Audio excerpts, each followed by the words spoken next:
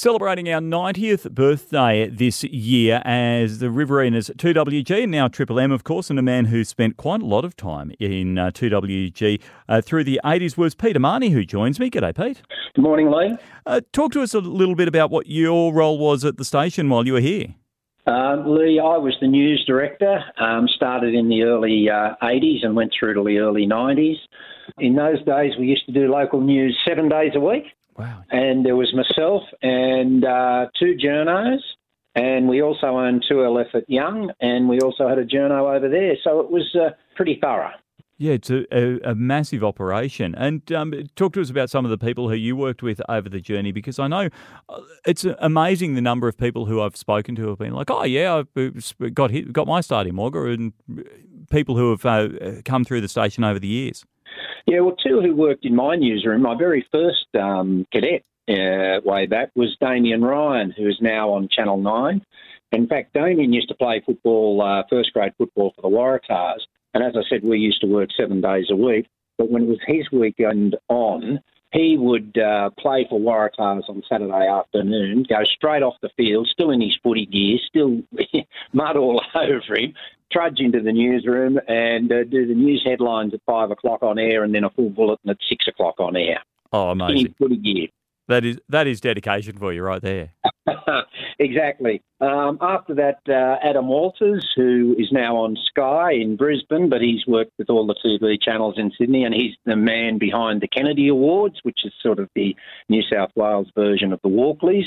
He was my second cadet. So, and then after that, there's been quite a few who have stayed locally. I worked with Alan Hull. Alan was great, and of course, he's really well known around the Riverina and retired to Brisbane now. Jeff O'Brien used to do a breakfast show for Talkback, local breakfast show right throughout the 80s, which was popular. Of course, Scott Levi, Simon Smith. The list is quite endless. What are some of your treasured memories from your time with 2WG? Just doing the news early. I remember I was only a young guy at the time in the 80s, and I remember going to balls and coming straight from the ball straight to work in the dinner suit and doing breakfast news without sleeping. The bootleg wine bar used to be across the road as well, and that was a bit of a downfall because I remember quite a number of times I'd walk out of the bootleg wine bar about 3 o'clock in the morning and go straight across the road, have an hour's sleep and get up and do the news. Alan Hull, as I mentioned before, but I think one of my best stories about Alan was we used to do the Anzac Day march, and 2WG used to cover it every Anzac Day, of course, and there's a minute's silence. And as you know, you can't have a minute's silence in radio because the reserve program kicks in and all this music starts playing. So Alan had to keep talking during the minute's silence. And my favourite memory is he said, "This is a very moving ceremony. In fact, it's so moving that nobody's moving at all." I was in hysterics back at the newsroom. Then we had a young guy who was doing the base hospital fete, and he said they're raising money for an egg machine. And again, now I'm in the newsroom and I'm thinking, an egg machine? That's a hen, isn't it? So, I go and said, just let me have a look at what you're reading. Of course, it was raising money for an ECG. Oh. So then there was the farmer who lost his iwis at Mangapla. He got Mangapla right. And I thought to myself, what are iwis? And of course, it was ewes. Oh, God. So they went on, and one of my favourites, I used to always drum into every announcer. All the local people absolutely hated the mispronunciation of local names. Araya Park, Mara, Nerendera, Mangopala, all of those ones. People just hated it. So I used to try and drum into them, just get the local names right. Pete, over the time that you were covering the news here, what are some news stories that stick in your mind? And, of course, you had such a long association with news in Wagga, it's probably hard to narrow down. Yeah, look, I did a cadetship at the Daily Advertiser in 1979, and then from there I went to 2WG in 1980. Chris Caldery was the manager at the time. I was there a few days, and I'd had a pen, a paper and a tape recorder. I hadn't even been on air. He gave me a week to just familiarise myself with things, and it was think it was a Friday night. I'm not quite sure. But the Temora plane crashed at Sydney Airport in, I think, February 1980, and 13 local people were killed. So, of course, I was getting all these phone calls. We were the closest radio station to Temora to give a report, what was happening and all of that. So talk about a baptism of fire. I'd never been on air, and next minute I'm doing all these reports going all over the countryside.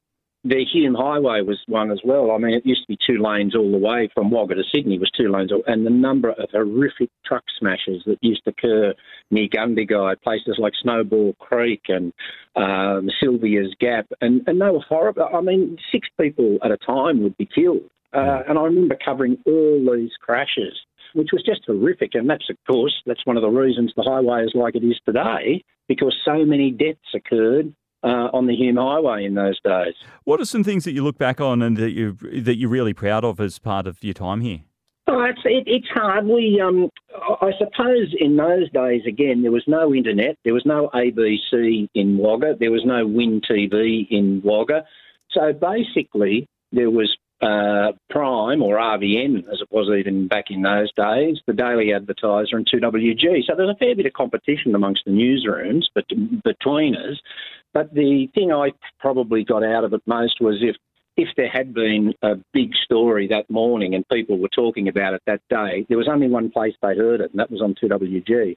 Because there was, as I said, there was no internet, there was nothing. We were the first port of call. I remember we used to do secret sound competitions in the morning, and Telstra had to ring us one time and say, can you change the time because you're jamming up all the phone lines around the Riverina. Again, because there was no competition, so it was pretty much open slather for us. But one lesson I did learn, Lee, and I learnt that very early, that just showed how many people were listening to us. I got a message from the police and the ambulance that had been a motorcycle accident in Wagga and that the poor fellow had lost his life. And, of course, I came on air and said, breaking news, a motorcyclist has just been killed in Wagga. Well, my newsroom phone line ran hot from about 10 people upset, wondering whether it was their son, their daughter, their husband, their wife. So that was a big lesson for me, and I soon learned my lesson over that one. A lot of stuff that's happened on air. Are there any behind-the-scenes memorable moments that you'd like to share? Well, I can remember, and I'll be delicate with this, but Damien Ryan, so we're talking in the 1980, and bad language was just not allowed. Of course, you could imagine what it would be like. But he'd gone and covered an accident, and halfway through his report, he dropped the F word. This wasn't live, thank goodness. And then he did his report again, and he said to the on-air announcer, now make sure you play the right one. Oh, yeah, I'll do that. That's fine. Sure enough, he was driving back, and he heard himself stun. He was listening back, obviously, and this time it was live. It wasn't live, but it was on air. And he heard it coming, and he heard the stumble, and he knew what was coming. And sure enough, the F word was dropped in the middle of the 8 o'clock news in 1980. So you could imagine the fuss that caused. Yep. Even today, you've got to be so careful. Even today, I think at the time, the Logies, one of the American guests, dropped he dropped the S word. Yeah. And that caused controversy all over Australia, so you can imagine what this did at the time. Yeah, absolutely. Peter, it's been an absolute pleasure catching up and hearing some stories about it.